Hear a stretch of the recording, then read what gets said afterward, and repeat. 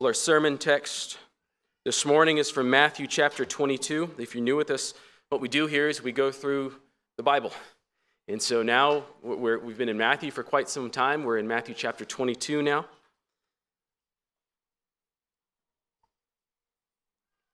We're beginning our passage in verse 34. So just a handful of verses today.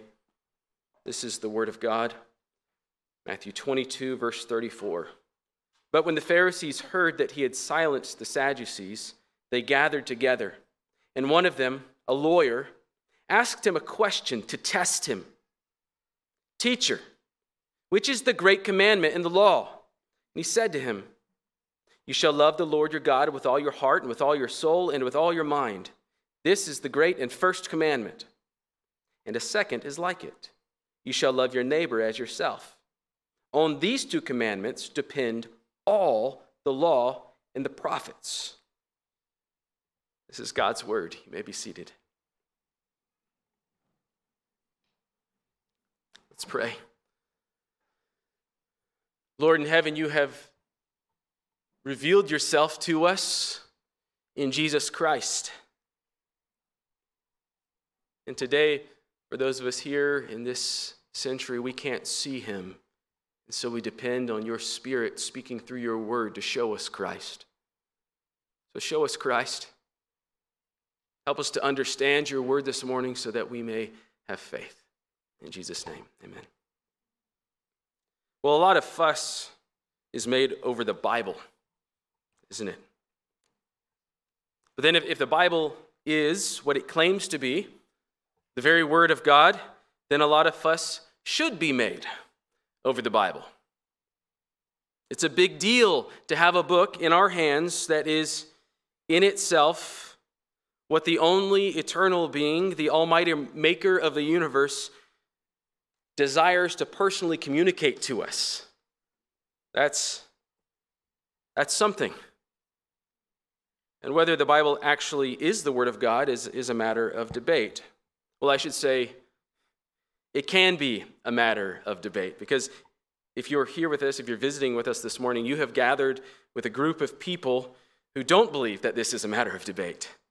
We believe that this very much is the Word of God. And so we treat it as the Word of God. That's why you've heard it read so much today. That's why the songs that we sang today are directly brought from God's Word. That's why we preach God's Word. We believe that when the Bible says God made the world, that it is indeed true that God made the world and every living thing. We believe that Jesus, a Jewish man from a little town called Nazareth in a little region called Galilee, was crucified and that he rose from the dead on the third day after that. And we believe that. And so because we believe these things to be true, well, we gather every Sunday. We're here every Sunday to worship him. And we're especially here today because today is Resurrection Sunday. When we see that by his resurrection, this Jesus proved himself to be the Messiah. But the Bible, this big book, contains a lot more than the creation of the world, and it contains a lot more than the death and resurrection of Jesus. It's a really big book. It's actually 66 books. Some of you have read it cover to cover.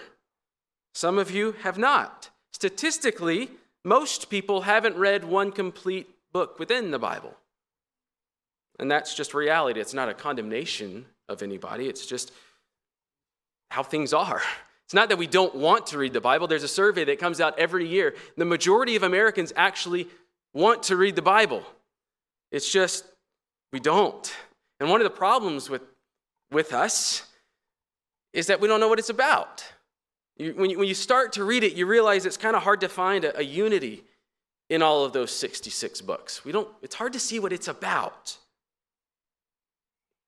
And yet, it's an important book. It's been translated into more than 700 languages in its entirety. 700 languages this book has been translated into. Harry Potter, by comparison, has been translated into 73 languages. And we mostly know what those books are about, don't we? But what is the Bible about? Well, Jesus answers that question for us in our text this morning. When he says, all of the law and the prophets, and that's a shorthand way of saying the entire Old Testament, or the first 39 books of this big book, all of those books put together, the law and the prophets, it all hangs on two laws. Love the Lord your God with all your heart, all your mind, and all your soul, and love your neighbor as yourself. Now think about it. That's quite a statement by Jesus. Think about all, for those of you who, if any semblance of understanding of what the Bible is about, you know some of the stories. Think about all that is in Jesus' Bible. You've got Abraham and Isaac and Jacob and the Hebrews down in Egypt and Moses and the Red Sea. You've got Judges with Gideon and Samson. And then Ruth and King Saul and King David and Solomon. And then the temple, and then these wars, and the nation splits in two, and Israel is exiled off to Babylon. And there's Daniel in the lion's den, and Esther. And all of these fantastic stories that so many of us know, or at least we've seen the movies. And Jesus says all of that, the whole thing, the entire Old Testament is connected by these two simple commands. Be totally devoted to God and love your neighbor. Now, how in the world did Jesus arrive at that summary? You're here with us today as a visitor. We have been working our way through Matthew, and we are, just to give you some setting of where we are in Matthew, this is now what is known as Passion Week or Holy Week. We're on the Tuesday before Easter Sunday, the Tuesday before Good Friday. And this discussion that we've dropped into started when a group of Pharisees, basically Pharisees are these Jews who believe the Bible to be true. They study it, they try to be obedient to what it says, but they don't like Jesus. They don't believe that Jesus is who he says he is when he claims to be the Messiah. And so they're trying to turn people against him. They don't like the following that he has. So they've gathered together to come up with a question that they believe will stump Jesus. They believe that this question that they're going to ask him will also make him look foolish in front of the crowds, and the crowds will lose their taste for Jesus. See, only moments ago on this same day in the setting of our reading, Jesus had put the Sadducees, another Jewish religious group, in their place. They had asked him a question, and they had tried to trick him. They didn't believe that the Old Testament was authoritative, at least not in its entirety, especially these little bits about the resurrection.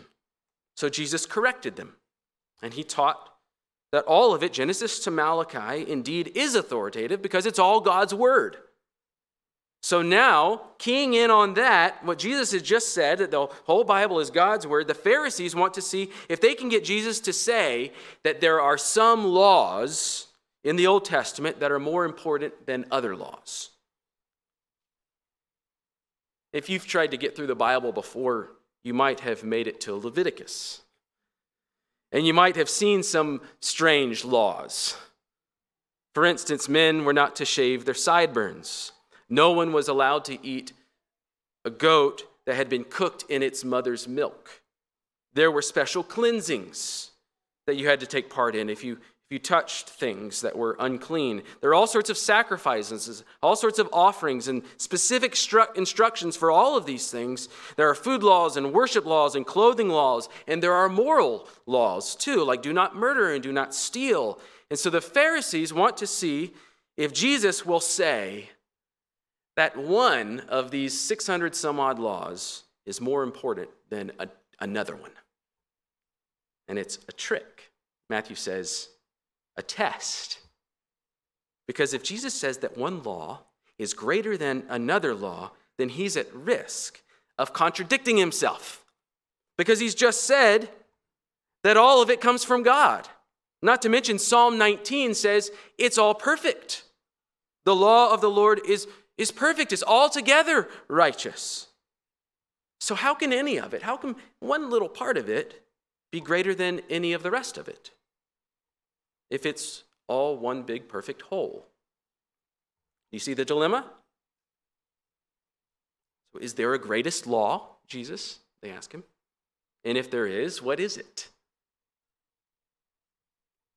Well, Jesus' answer is very brief, but profound. Look at verse 37 of our text this morning. He said to them, "You shall love the Lord your God with all your heart, and with all your soul, and with all your mind. This is the great and first commandment." And when he says this is a great and first commandment, he's saying it is the foundation to everything else. And then he says, verse 39, and a second is like it. You shall love your neighbor as yourself. On these two commandments depend all of the law and the prophets. All of the law and the prophets.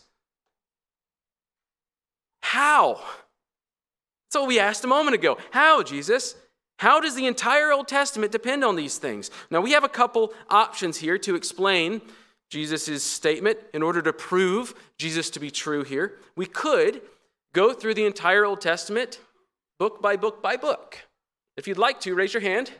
And okay, so we're not going to do that. We don't need to do that. There's actually one book in the Old Testament that summarizes the first 4 books, and then all of the other books in the Old Testament draw from this book.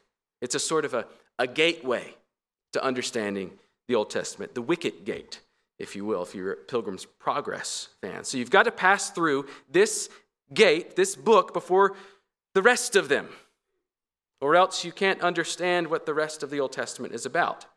Most importantly, though, this book, Deuteronomy, is the one we're talking about. This is the book that Jesus quotes from in our text. It's the source of the great and first command.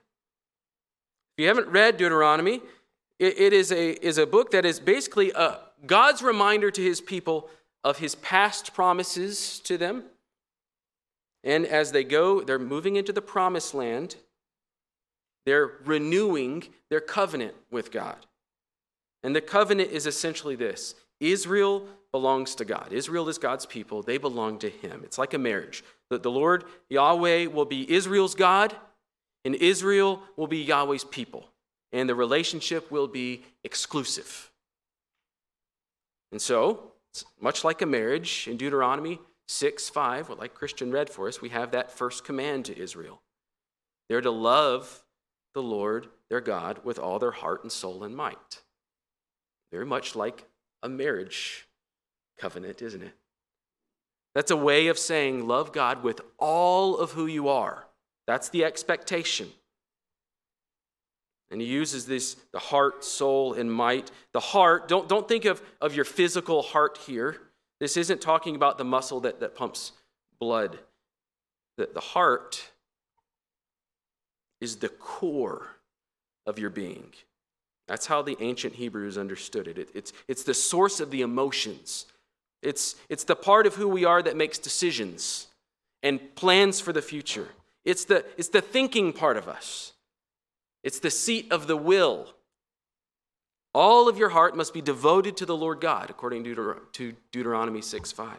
Secondly, all of the soul in its entirety love the Lord God. The soul for the Hebrews was the place of desire. Some would say it's the place of our longings. One author says that the soul is that part of us that must be satisfied in order to go on even living. That's a good way to describe it, I think. If you suffer from depression, you're said to have soul sickness. Your desire function is out of order. The soul is troubled. It cannot be satisfied. It doesn't know what it wants, and so it despairs. This command is saying that the soul must find its satisfaction in the Lord. Lastly, the command says we're to love the Lord with all of our might.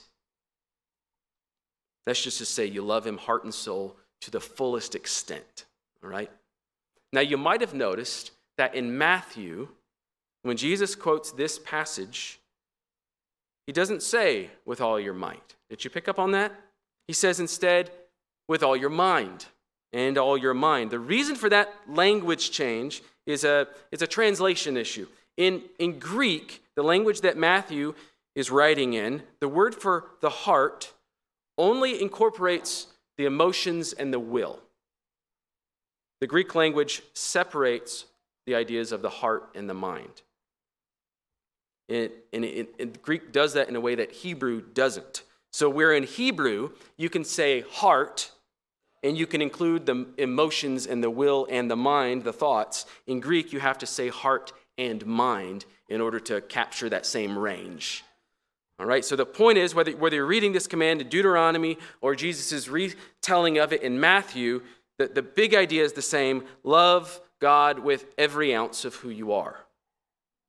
Your first and highest love is to be God himself. Well, Deuteronomy keeps going. It goes on to explain why. Why should the Jews love the Lord with all their heart, mind, and soul? It's not just an arbitrary command. There are reasons given. And the answer is because God brought them out of Egypt. In short, God redeemed them. God loved them. Look at Deuteronomy chapter 7. I told you, Deuteronomy is the center of all of this. Deuteronomy chapter 7, verse 6. This is the Lord to his people. For you are a people holy to the Lord your God. The Lord your God has chosen you to be a people for his treasured possession out of all the peoples who are on the face of the earth. It was not because you were more in number than any other people that the Lord set his love on you and chose you, for you were the fewest of all peoples. But it is because the Lord loves you. So why did God choose Israel? Because God loved them. It is because the Lord loves you and is keeping the oath that he swore to your fathers that the Lord has brought you out with a mighty hand, redeemed you from the house of slavery, from the hand of Pharaoh, king of Egypt. Know, therefore, that the Lord your God is God, the faithful God who keeps covenant and steadfast love with those who love him and keep his commandments to 1,000 generations. So Israel was commanded to love God because God loved Israel first. Hold on to that, because we're going to see that again. Now, as you keep reading in Deuteronomy, so we've gone from chapter 6 into chapter 7, as you keep reading, you see a repeat of all of the laws from Exodus and Leviticus, all of these laws that will govern Israel as a nation when they enter into the land. And the majority of those laws have to do with how they treat one another. There are laws that flow out of this one command that we see way back in the book of Leviticus. Leviticus 19:18 says, "You shall not take vengeance or bear a grudge against the sons of your own people, but you shall love your neighbor as yourself. I'm the Lord." Which is to say that command comes from God. That covers pretty much everything, doesn't it? Love your neighbor as yourself. Think about it. Do not commit adultery with your neighbor's wife. Do not murder your neighbor. Do not steal your neighbor's stuff. Do not covet your neighbor's stuff. Do not charge interest to your neighbor when you loan them something. If you break something of your neighbor's, you fix it. If your neighbor works for you, pay him fairly. And on and on. And all of these laws are included. You see all of these laws in Leviticus, and you see all them all repeated in Deuteronomy. And they all can be summarized with that one: love your neighbor as yourself. Well, you keep reading in Deuteronomy, you get to chapters 29 and 30. So that whole middle section is a bunch of laws. In chapters 29 and 30, God tells Israel, and we saw a little bit of a glimpse of this in chapter 6.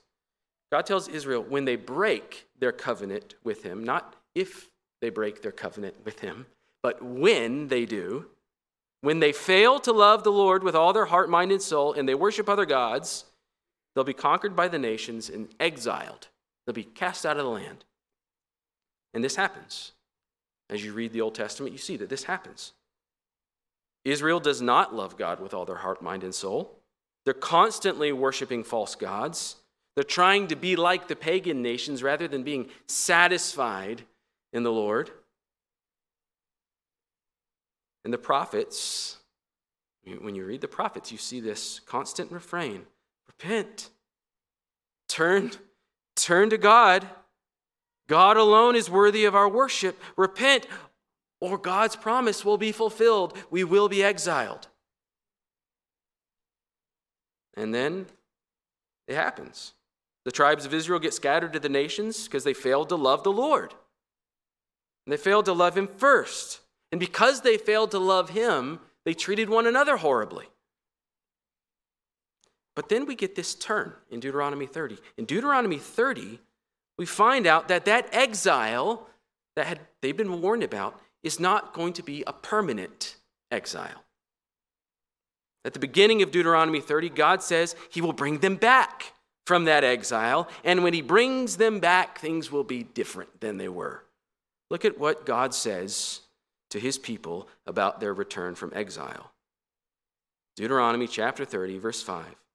And the Lord your God will bring you into the land that your fathers possessed, that you may possess it. And he will make you more prosperous and numerous than your fathers. And the Lord your God will circumcise your heart and the heart of your offspring, so that you will love the Lord your God with all your heart and all your soul, that you may live.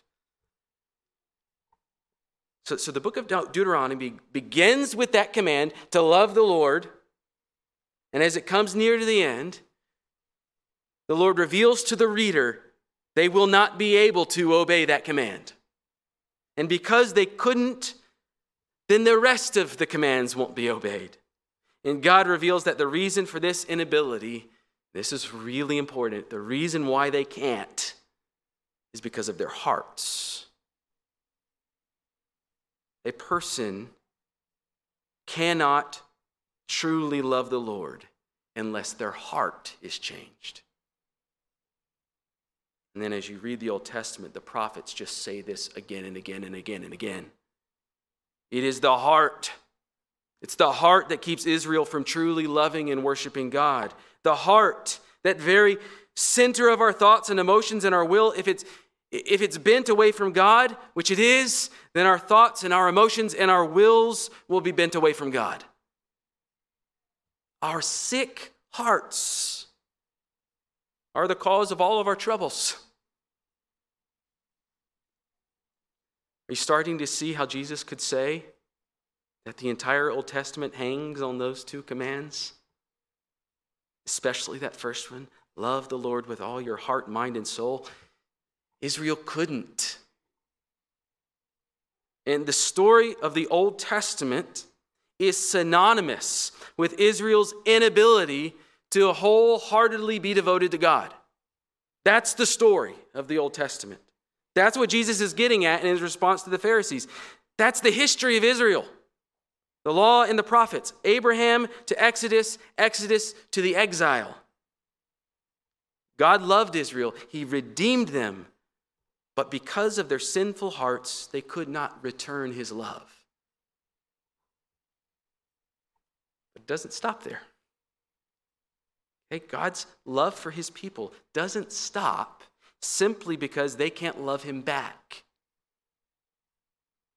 By God's grace, that promise in Deuteronomy 30 says he's going to give them the ability to love him back. You saw that, didn't you? Deuteronomy 30, verse 6. The Lord your God will circumcise your heart. It means change your heart. Cut off the sin, cut off the wickedness. He will circumcise your heart and the heart of your offspring so that you will love the Lord your God with all your heart and with all your soul, that you may live. So God is promising way back then, way back when, before the prophets, that when he brings his people out of exile, he will change their hearts so that they can love him. And so loving God wholeheartedly, then they would be able to obey his commands. Truly loving God, truly loving their neighbor. And in the same way the prophets repeated the warnings, the prophets repeat this promise. Look at Jeremiah 24. The same promise. I will give them a heart to know that I am the Lord, and they shall be my people, and I will be their God, for they shall return to me with their whole heart. How are they doing that? Because Deuteronomy 30 is being fulfilled. And look at how closely this passage from Ezekiel reflects this same idea. Ezekiel 36. I will take you from the nations and gather you from all the countries and bring you into your own land. That's exactly what Deuteronomy said. I will sprinkle clean water on you, and you shall be clean from all your uncleanness. And from all your idols I will cleanse you, and I will give you a new heart. And a new spirit I will put within you, and I will remove the heart of stone from your flesh and give you a heart of flesh. And I will put my spirit within you and cause you to walk in my statutes and be careful to obey my rules. You see it? That's Deuteronomy 30. That's what Israel has been looking forward to for ages and ages and ages in their failure to love the Lord and in their failure to obey him. They're looking forward to the fulfillment of that promise. And the question of the ages is, when does that happen? When does this happen? When did God fulfill this promise? When did he change the hearts of his people so that they could love him and obey him? And that is what the New Testament is about. When Jesus was born, we saw at the very beginning of Matthew, when we were studying it, Jesus' birth, Matthew was teaching us, it represents Israel's return from spiritual exile. Remember that exile? Deuteronomy 29. They return from exile. Deuteronomy 30. That's what happens in Matthew. The arrival of Jesus marks the arrival of that time of restoration, the time when God would change the hearts of his people. Think about what Jesus says at the very beginning of his ministry. Matthew chapter 5, in his first sermon. He says, do not think that I have come to abolish the law or the prophets. There's that phrase again, law and the prophets. Do not think I've come to abolish the law and the prophets. I have not come to abolish them, but to fulfill them. Now, what are the law and the prophets about? We've just summarized it. God's covenant with Israel and Israel's inability to fulfill it because of their hearts. And as we saw, the promise that one day God would change their hearts. That's the summary. And Jesus says, I haven't come to abolish all of that, but to fulfill it. He's saying, I've come to fulfill that promise. And that's what we see happening with Jesus. Because Jesus is indwelt with the Holy Spirit, Jesus is the one who loves the Lord with all his heart and all his mind and all his soul. And on Good Friday, he dies. He died for Israel's failure to love the Lord with all their heart, mind, and soul. They were spiritually dead. They were in spiritual exile, and they couldn't come back until their sins were atoned for. Atonement had to be made for their sin against God. And Jesus, God's Son, was sent as the sacrifice. He's the one who brings peace through his death. And on the third day, Easter Sunday, Resurrection Day, God raised Jesus up so he could then ascend to his heavenly throne and send the Spirit to his people. And what does the Spirit do? Well, what did Ezekiel say the Spirit would do? The Spirit changes the hearts of God's people so that in Christ they can love the Lord with all their heart and mind and soul, so that loving the Lord, living in devotion to him, then they could love their neighbors. And one day, Jesus will return and raise up those who are in him to eternity. And that's the Bible. That's what the Bible's about. That's why the very next thing that Jesus says to the Pharisees, and we're going to study this passage next week, but on that very same day, Jesus is still standing there with the Pharisees. They've asked him that question about the great law, and he has responded, and then they don't even get a chance to say anything else, and he says to them, verse 41, while they're still gathered together, Jesus asked them a question. What do you think about the Christ? Whose son is he? So who the Christ is and what the law and the prophets say, those are not two separate issues. They are not two separate questions.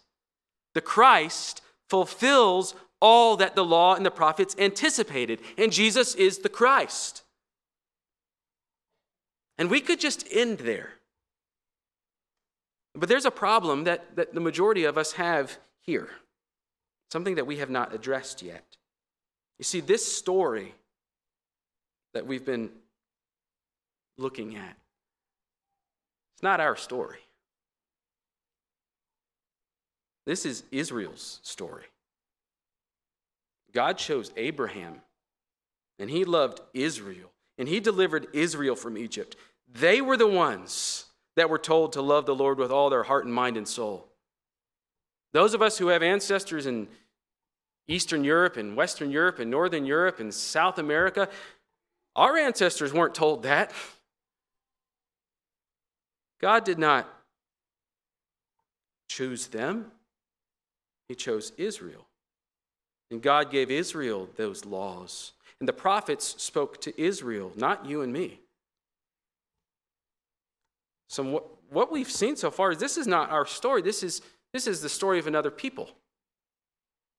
What does this Jewish man who loved God and loved his neighbor so much that he died for his countrymen, what does this have to do with us? Here's the thing. All of those promises that were pointing to fulfillment, that were pointing to a Messiah that would come, those promises included the nations. The Messiah who was promised to the Israelites, the one who would bring the Spirit, who would bring new hearts to his people, that same person would expand the promise to everyone else in the world. Isaiah said, this is one of the prophets, Isaiah said concerning that day, look at Isaiah chapter 2. It shall come to pass in the latter days, now the latter days, what he's talking about is the day of the Messiah, the day of the promised restoration, the day of the fulfillment of Deuteronomy 30. In those latter days, when God would turn the hearts of his people to himself, it shall come to pass in the latter days that the mountain of the house of the Lord shall be established as the highest of the mountains, and shall be lifted up above the hills, and all the nations shall flow to it. And many peoples shall come to say, come, let us go to the mountain of the Lord. That's what we said this morning. Come, let us go to the mountain of the Lord, to the house of the God of Jacob, that he may teach us his ways, that we can walk in his paths. For out of Zion shall go forth the law and the word of the Lord from Jerusalem. What law? What word? The law that is summarized, love the Lord with all your heart, mind, and soul, and love your neighbor as yourself. So at the coming of Messiah, the good news goes out. It's announced far and wide. The one who turns their hearts of the nations to God has arrived. That's what the rest of the Bible is about. The Gospels, Matthew, Mark, Luke, and John, they all announce the arrival of this Messiah, and they proved Jesus is the Messiah. And because he's the Messiah, he tells his disciples, take this good news message to the nations. Go tell the good news of my arrival to everyone. And then we look in the book of Acts that follows the Gospels. And in the book of Acts, the Spirit comes just like God promised. And then the Spirit goes to the nations. As the good news of Messiah's arrival goes to the nations, the Spirit goes and brings life, faith, turns the hearts of the nations to God so that the nations, us, would want to obey God too. And then the rest of the New Testament is comprised, it's just letters that these disciples wrote to the churches that had been planted among the nations. And those churches are a mix. They've got Jewish people who had been looking forward to that promise, and it's got Gentile people who were surprised by that promise. And then they're mixed together in the church. The Gentiles are brought in. We are brought in. We're included in God's story because of Jesus.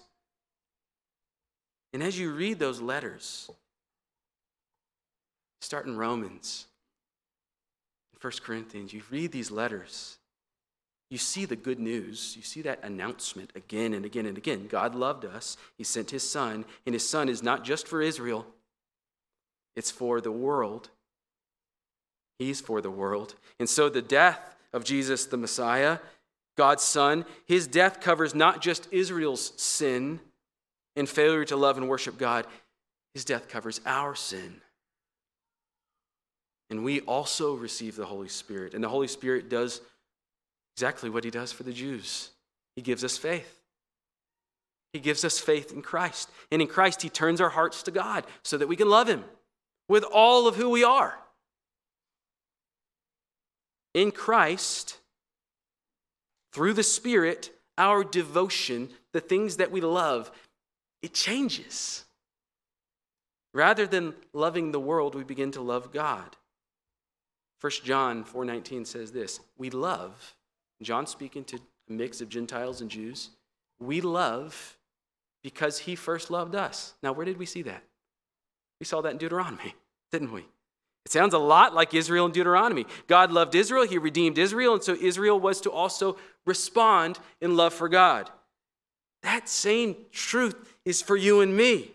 It's even greater, though, because we are included in Israel's promise. In Christ, God has brought us redemption. He showed his love for us. We were outsiders. He's brought us in faith. Christianity is just loving God in return, worshiping God in Christ. Well, John, writing to those churches, he goes on. He says, if anyone says, I love God, and hates his brother, he's a liar. For he who does not love his brother, whom he has seen, cannot love God, whom he has not seen. And this commandment we have from him, whoever loves God must also love his brother. That's what we saw in Deuteronomy. That's what Jesus says is the most important, the foundation for the Old Testament. And because of Christ, it flows into us as well. Because of Christ's saving work and Spirit's reviving work in us, our hearts are turned to the Lord. And so we begin to love the things that God loves. And who does he love? He loves our neighbors. He sent his son for our neighbors. And so we love our neighbors. And all of this, you've seen this, all of this centers on Christ, doesn't it? The whole Bible centers around the one whose death and resurrection brought about the end of Israel's failure and the beginning of new life. It brought about the end of death. It brought about the end of sin. He's the one who said all of the law and the prophets hang on the commands to love the Lord and to love our neighbors. And Jesus knew, here in Matthew 22, Jesus knew that when he said those words, he knew that they were impossible to obey without him. Impossible. It's impossible to love God without Christ. It's impossible to love our neighbor without Christ, no matter what Mr. Rogers tells you. Wholehearted devotion to God is required. It's only found in Jesus Christ. Without it, it's just a law that whips us because we can't do it. So what is the Bible about? Well, really, it's about Jesus. So I'd invite you today, by the Holy Spirit's power, to believe in him as the one who died and raised to give you life and joy in loving the Lord. Let's pray.